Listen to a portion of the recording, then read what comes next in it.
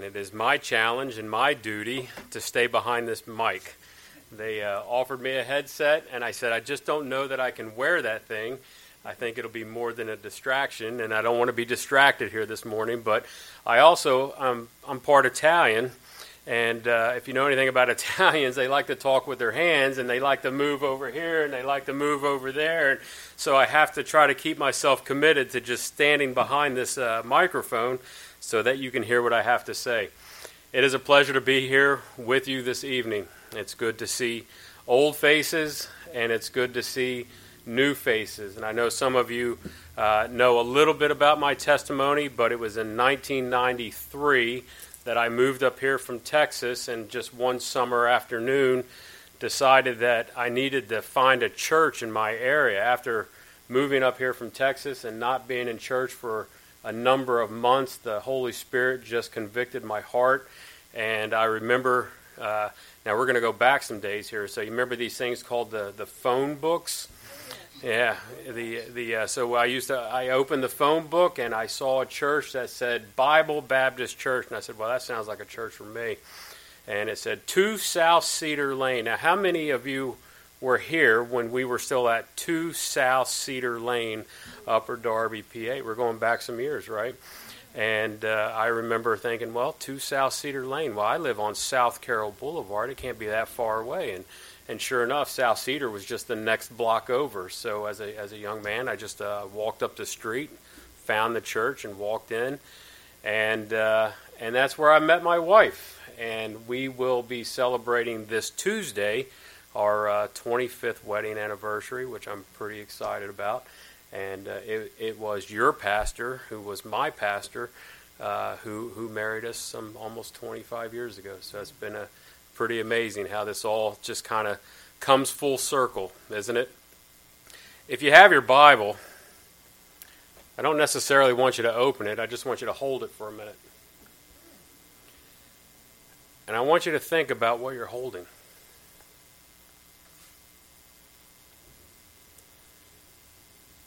And ask yourself, is this the most powerful book in the world? You ever think about that? This book is the most powerful book in the entire world. You think about what it can do. You think about the transforming power that comes from this book. You think about all the lives that have been changed by this book.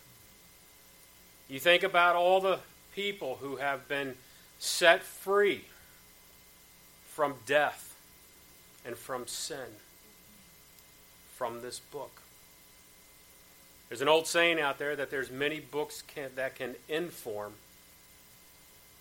but there's only one book that can transform. And that's the Word of God. And when I think about this book, I think about what we're going to talk about tonight, and that is the idea of evangelism. Because we know from God's Word this simple truth. Faith cometh by what? Hearing. And hearing by the Word of God. Let that sink in for a minute. Because I know everyone in this room who has accepted the Lord Jesus Christ as their personal Savior only did so because someone was willing to share the gospel. It's the only way. Faith cometh by hearing, and hearing by the Word of God. What is that?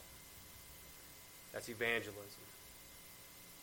And do you think God has a purpose in our lives to go out and evangelize the world. You know, it's easy for us, and I have these conversations sometimes with my friends, and I say, boy, the world is just getting so bad today. We have so many things to worry about and so many things to be discouraged about and so many things that our minds are just ready to explode sometimes. And my thought always goes back to this. Well, we can help. We can change. We can change people. We can change hearts. We can change ideas. We can change thoughts. We can change manners. Not that we can change them personally, but by the power of the Word of God, people change. And I want to say that to you to be an encouragement. And not to be the person who is so one-sided and thinking doom and gloom is upon us. Because that's what it feels like sometimes. But if you really want to make a difference in the world, you take the Word of God and you tell people about it.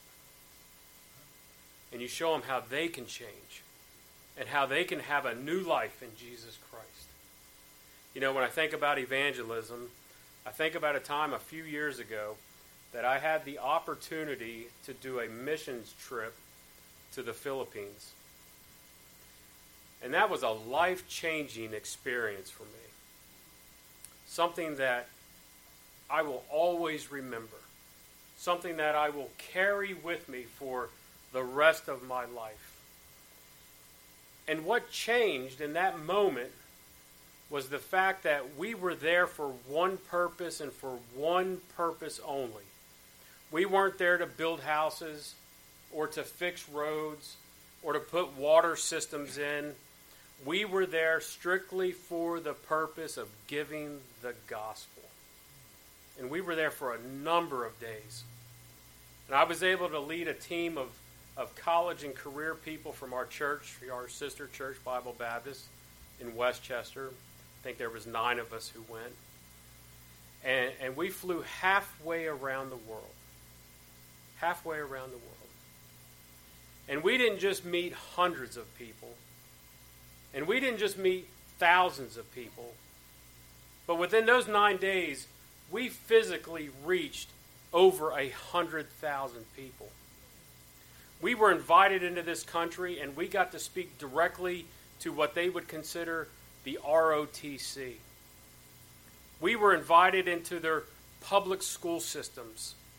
We were invited all over areas, all over town, where we simply just got to stand in front of people and tell them that Christ loves you. And Christ died for you. And that there is something far better and far greater that is in this world today. And that is Jesus Christ. We were saturated in the gospel message. And it's life-changing. When you're going to bed at 11 o'clock at night and you've been traveling in the mountainsides of the Philippines for hours and days, you get exhausted. You're tired. And you go to bed at 11 o'clock and you sleep like you have never slept before. And you get up in the morning and you begin your day with prayer. And you have a Filipino breakfast, which is nothing more than 2 hot dogs and a side of rice. And you go out and you do it all over again.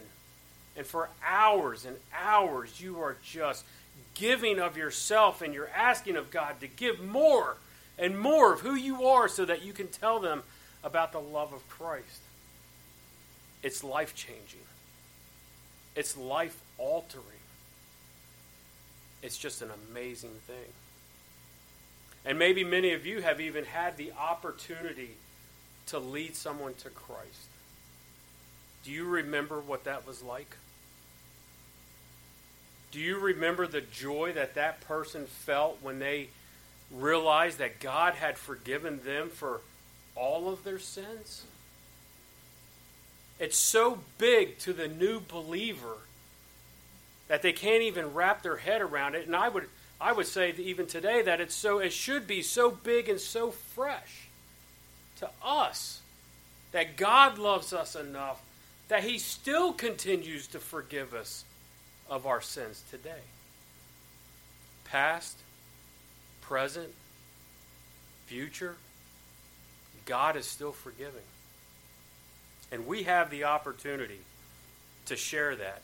I'll share with you another story. I was actually sharing this with our Sunday school class this morning.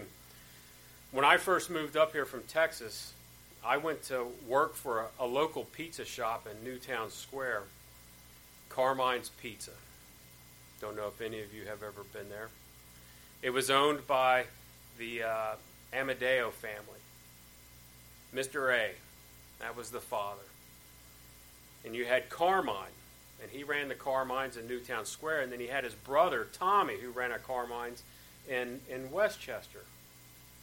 And when I first moved up here, I was only 17 years old, and I wasn't involved in church, and I wasn't always living the life that I personally knew that I should be living, but I was saved. And every once in a while, I would just say something to Carmine. I would just give him a little bit of my testimony. I was never hitting him over the head with the gospel. I was never preaching to him. I was never just, coming down on him. I just, Carmine, let me tell you about God. Let me tell you a little bit about Jesus. And I worked for him for a little over 2 years before I went to work for my father-in-law. And some 10 years later, we're sitting in a restaurant. This is just God. And Carmine comes walking into the door. And he walks right up to me. I didn't even recognize him at first. He recognized me. And he walked up to me and he pointed his finger at me. And he said 3 words. He said, "You were right." I didn't know what to say because I didn't know what he was talking about. And I was rehearsing the words in I'm like, I was right. I'm like, what was I right about? And then all of a sudden it was like, oh my goodness. Did he say what I think he said? And I said, Carmine, did you get saved? He goes, yes, I did. And he told me the name of the church he goes to, and he said, my wife got saved, and my children got saved, and we're serving in this church. And I was just like, wow, unbelievable. I didn't get the chance to lead him to the Lord, but I was still able to drop some seeds, right? I was still able to cultivate that earth a little bit.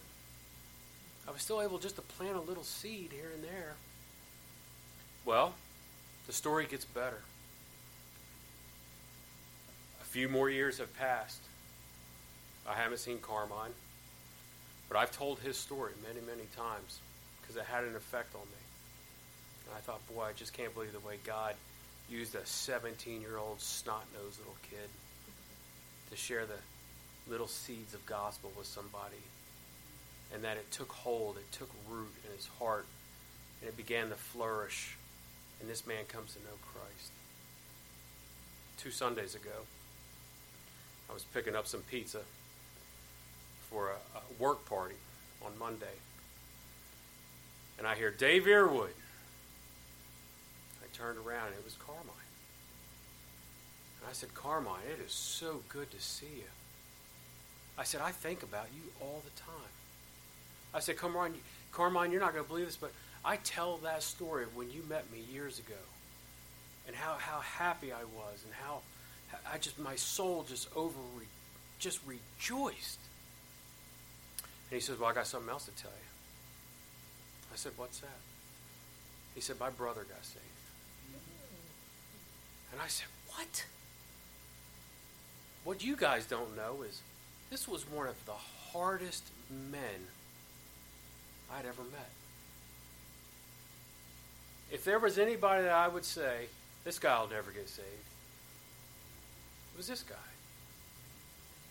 Shame on me for thinking like that, right?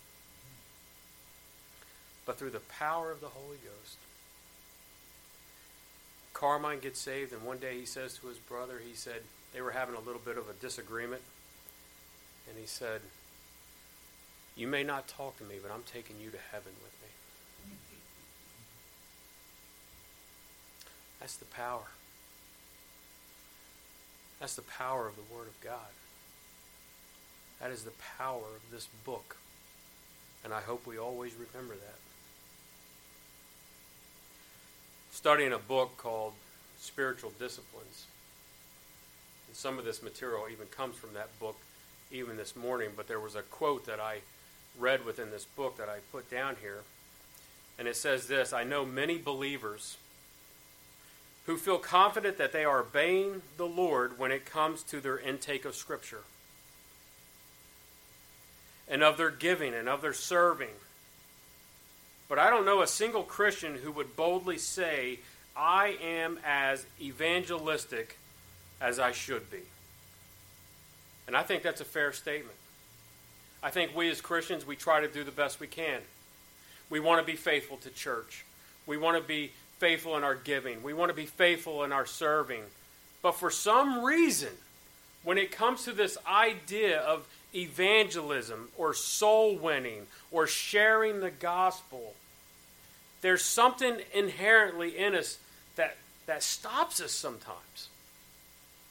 Have you ever been walking past somebody or talking with somebody, and all of a sudden you hear the still small voice of God entering into your conscience, and he says, witness to that person. And you weren't even thinking about witnessing to him.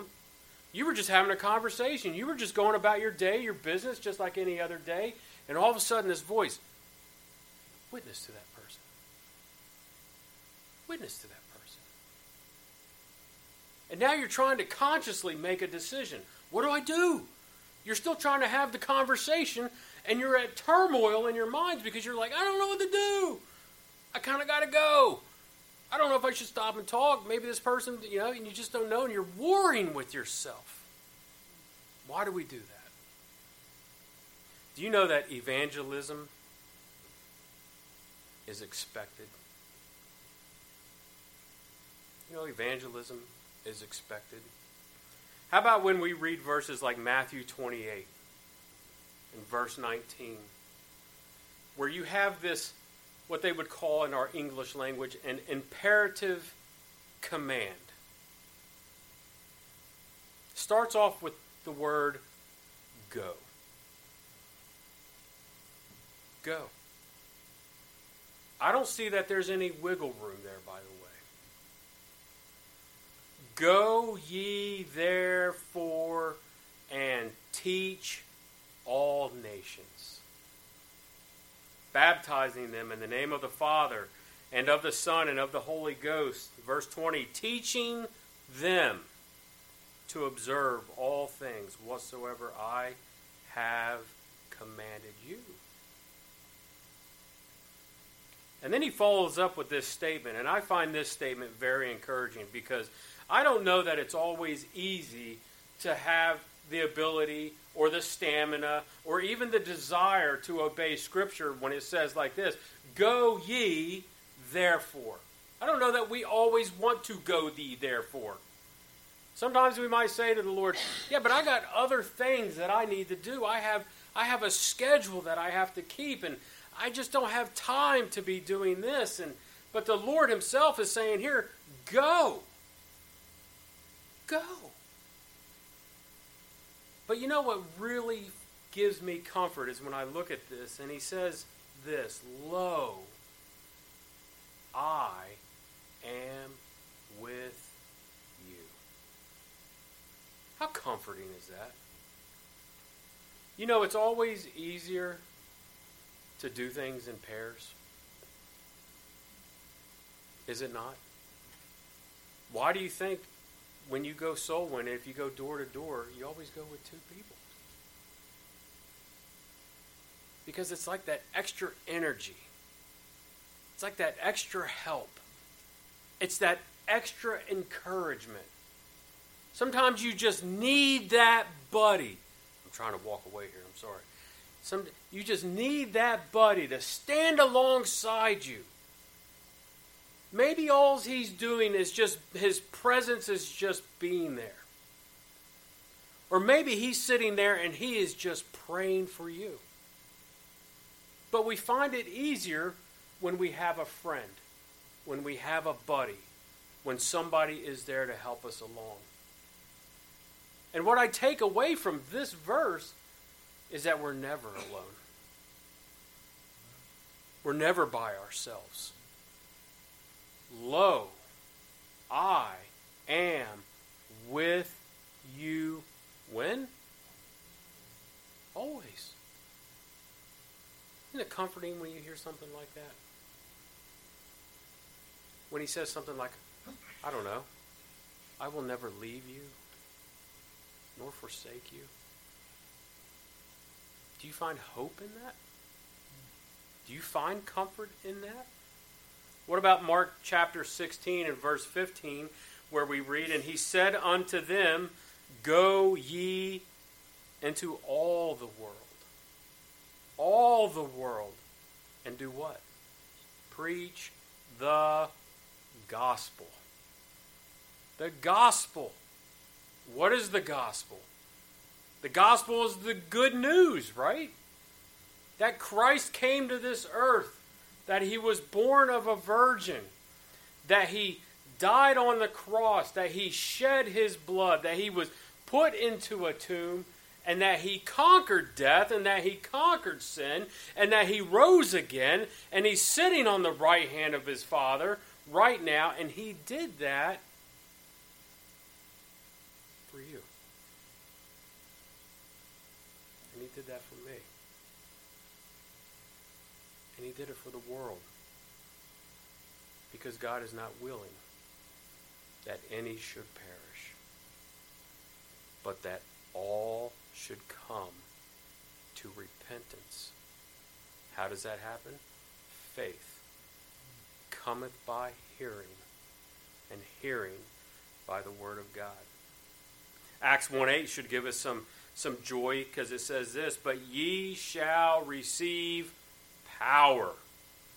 After that, the Holy Ghost has come upon you, and, now watch this, follow this, ye shall be what?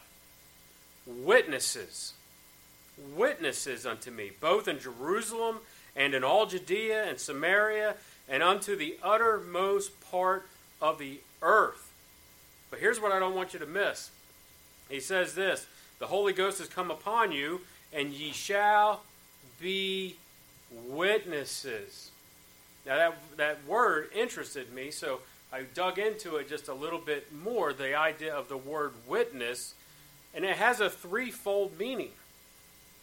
One meaning is just simply the word itself, a witness. What is a witness? Well, we think of a witness, sometimes somebody who testifies on behalf of somebody, maybe in the court of law. We also know that it bears record. You think of the disciples when they say, we have seen him. We've seen him with our eyes. We've heard him with our ears. We have touched him. They are bearing witness. They are bearing record. But there's a third meaning that comes from this word, and it's the word martyr.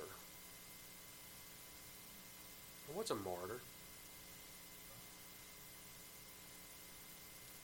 Someone who dies.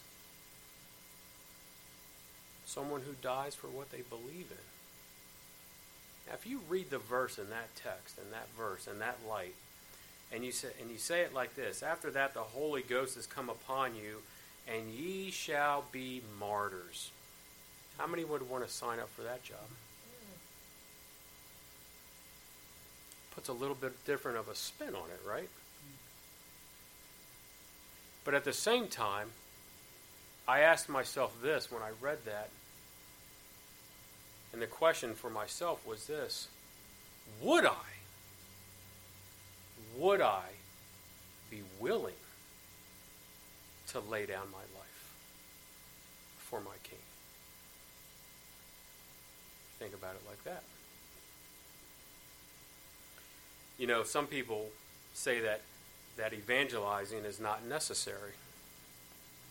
And they will go to a text like we find in Hebrews chapter 4 and verses 11 and 12, where it says this, and he gave some apostles and some prophets and some evangelists and some pastors and some teachers. And they'll say, see there, we don't have to evangelize. See, God gave you a certain gift, and God gave you a certain gift, and God gave you over here a certain gift. So we're just going to let God take the people that he's gifted, and they're going to go out and they're going to do the things they need to do. Is that where it stops, though? Is that where the verse stops? Absolutely not. We continue in verse 12. It says, for the perfecting of the saints, for the work of the ministry, for the edifying of the body of Christ, till we all come in the unity of the faith. Well, I can guarantee that if we're not all out there trying, it ain't all going to happen. And we all have a job to do. We all have to obey the Great Commission to go out into the world and preach the gospel. It's not just for gifted people. It's a calling for all believers. It's a calling for all believers. And in 1 Peter 2:9, we read this, but ye are a chosen generation. Hey, I don't knock predestination. I believe that the Bible talks about it. But I don't weigh so heavy on predestination to say that it's not my job or my ability to go out there and share the gospel with somebody. You can err too far on one side and be wrong. And as I had mentioned earlier, that God is not willing that how many should perish? Any should perish. Right? But that all should come to repentance. But I am glad to be saved. And I am glad that God knew I would be saved. And I feel like I am part of a chosen group, as all of us here are part of this chosen group. But he says also this, you're a royal priesthood. You know, that royal priesthood only belongs to believers. It only belongs to believers. You're a chosen people. You're part of the royal priesthood. You're part of a holy nation. You're part of what God calls a peculiar people. But then he says this, that you should show forth the praises of him who hath called you. You should show forth the praises of him who has called you. You know, if you have a hobby, you probably get pretty excited about that hobby. I was at a car show recently, up in Downingtown. You know, people get pretty excited about their cars. They put a lot of money into them things. You know what else they put in? They put in a lot of time. They put in a lot of effort. And this thing becomes the pride and joy of their very existence. How joyful are we about our Christianity? How prideful are we about our Savior? How do people know that we actually are walking around as Christians today? Are you salt and light to the world today? Or are you just blending in? Because even Christians can do that. Are we showing forth the praise of him who has called you? And if you think about that, then you also begin to understand that evangelism is empowered. How many have tried to witness to somebody and you said to yourself, well, I just didn't feel it? Or I couldn't remember anything, or I was stammering over my words, or I couldn't get the sentence out straight, or but it just didn't feel right. And then other times, you're sitting there sharing the gospel with somebody, and you don't even know where the Bible verses are coming from. Boy, they're just like entering your brain, and it's like somebody grabbed a hold of your mouth and just started speaking for you. And maybe that person comes to know the Lord, maybe they don't, but nonetheless, you walk away and you're like, whoa, where did that come from?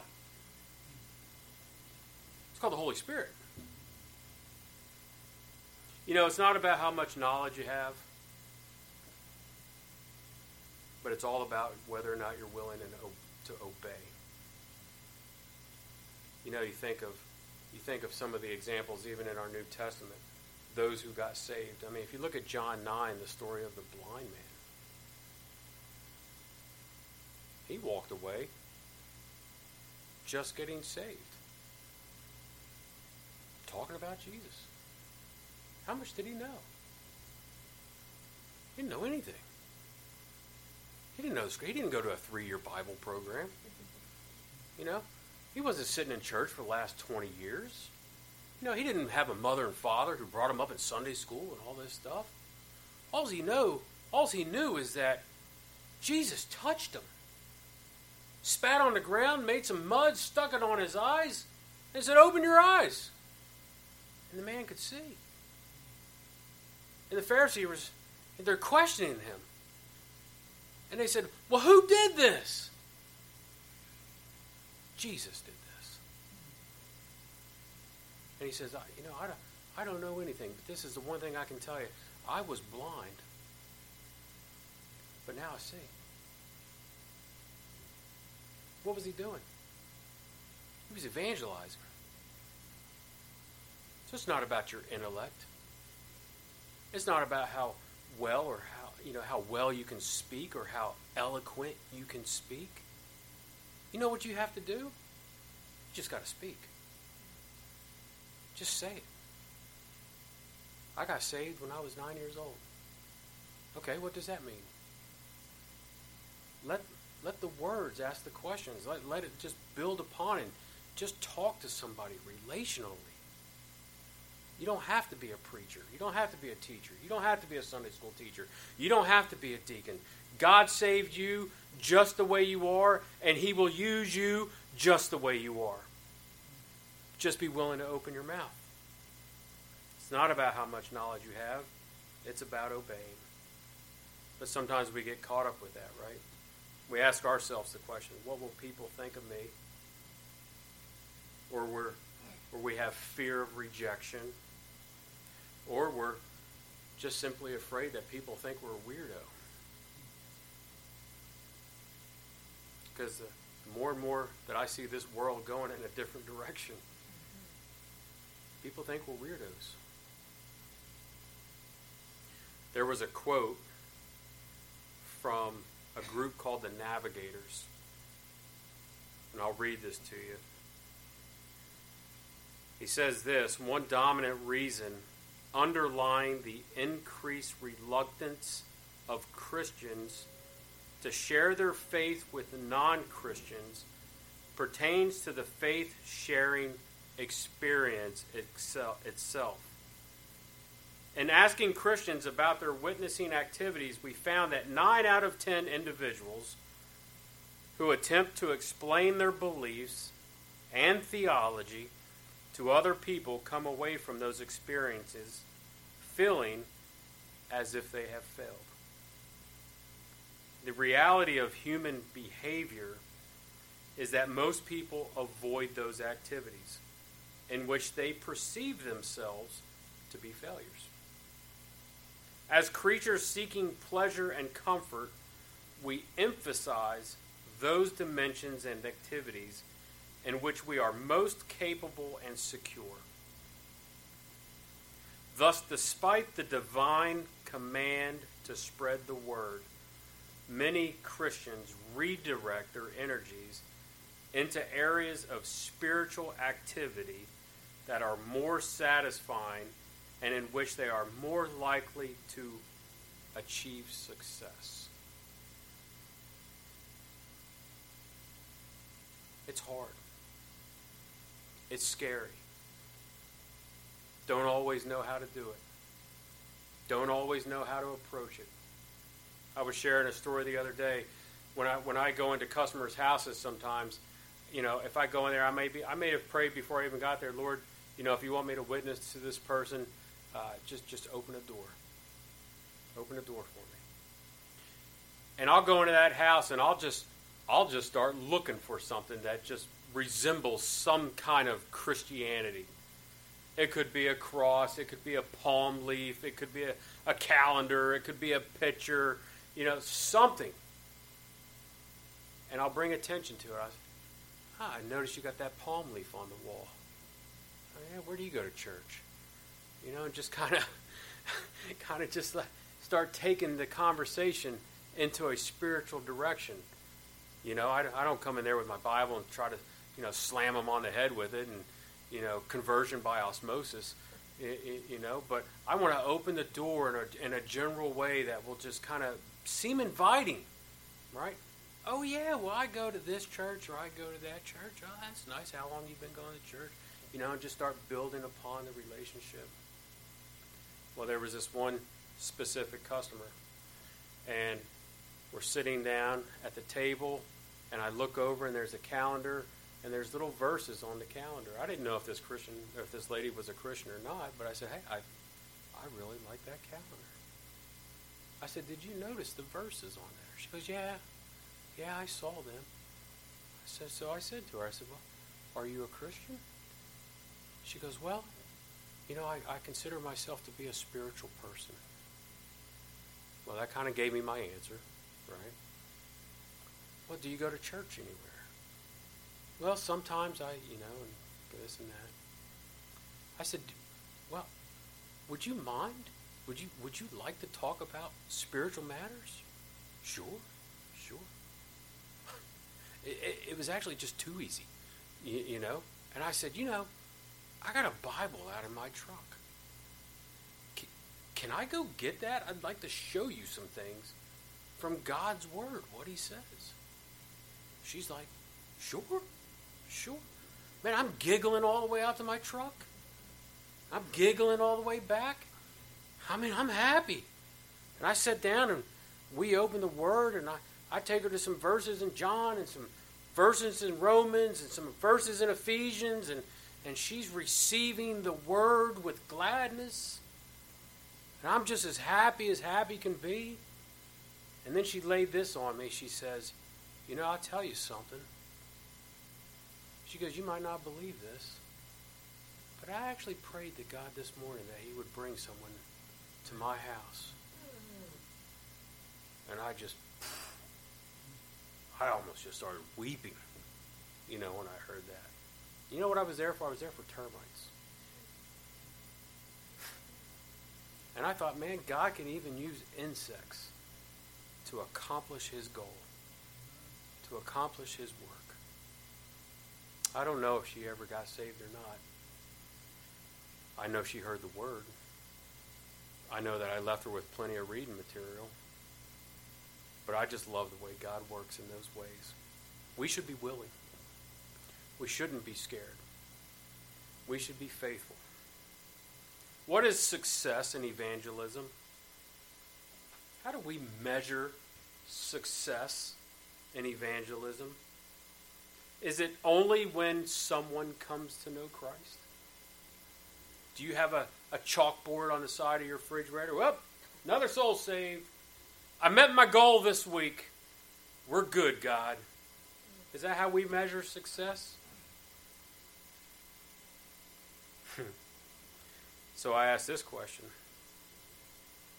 What if they don't come to know Christ as their Savior? Are we a failure then? Are you a failure?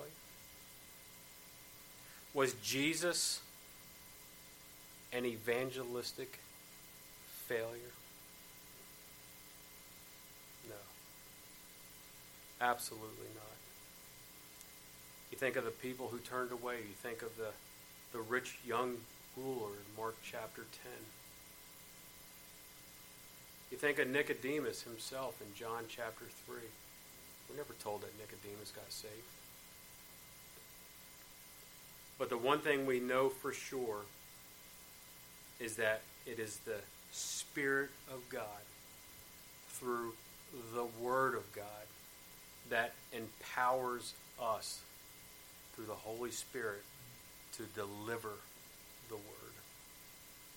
The same Holy Spirit power that changed your life for Christ is the same power to witness for Christ. So if God by His Spirit has transformed you into a follower of Jesus, be confident of this, that God has given you that Acts 1:8 power that we referenced earlier.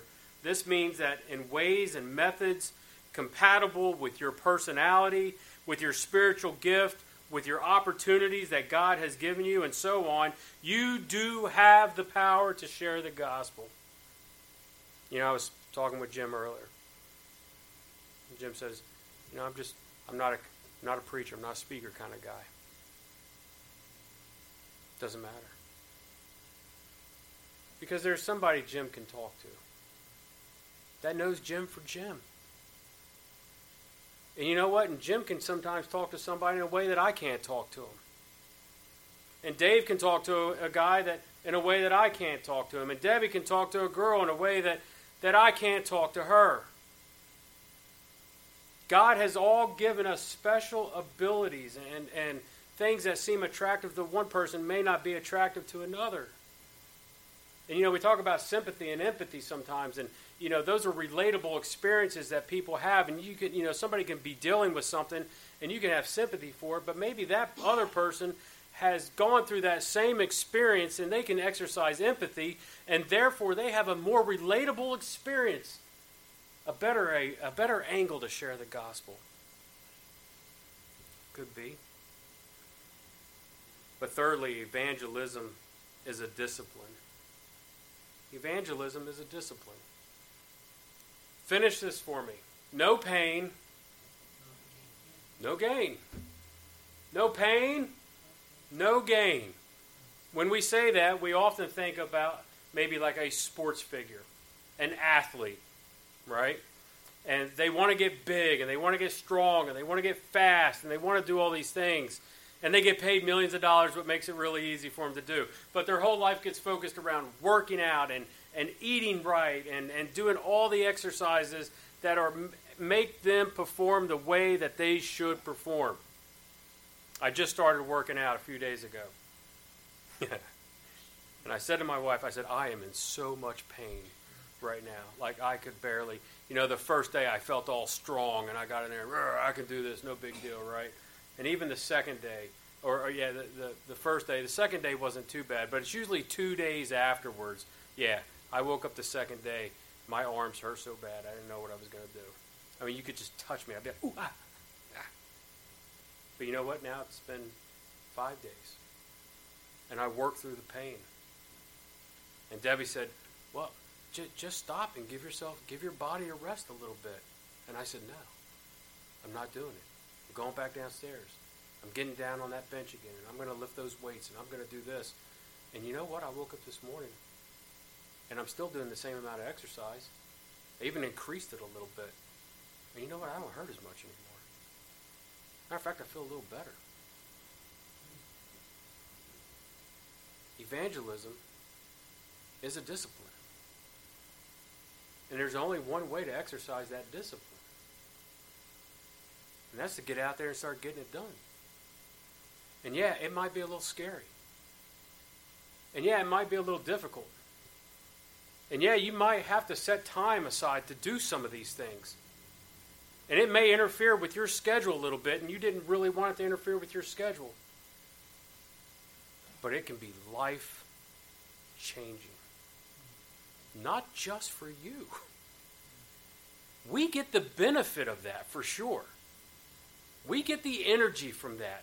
We get the satisfaction from that. We get energized by that. We get the glory in God because of that. But they get to go to heaven because of that. We need to exercise in our evangelism discipline. Evangelism is a discipline.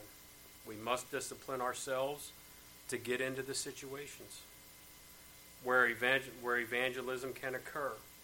That is, we must not just wait for witnessing opportunities to happen. You must make opportunities to happen. Matthew 5:16 says this, "Let your light so shine before men,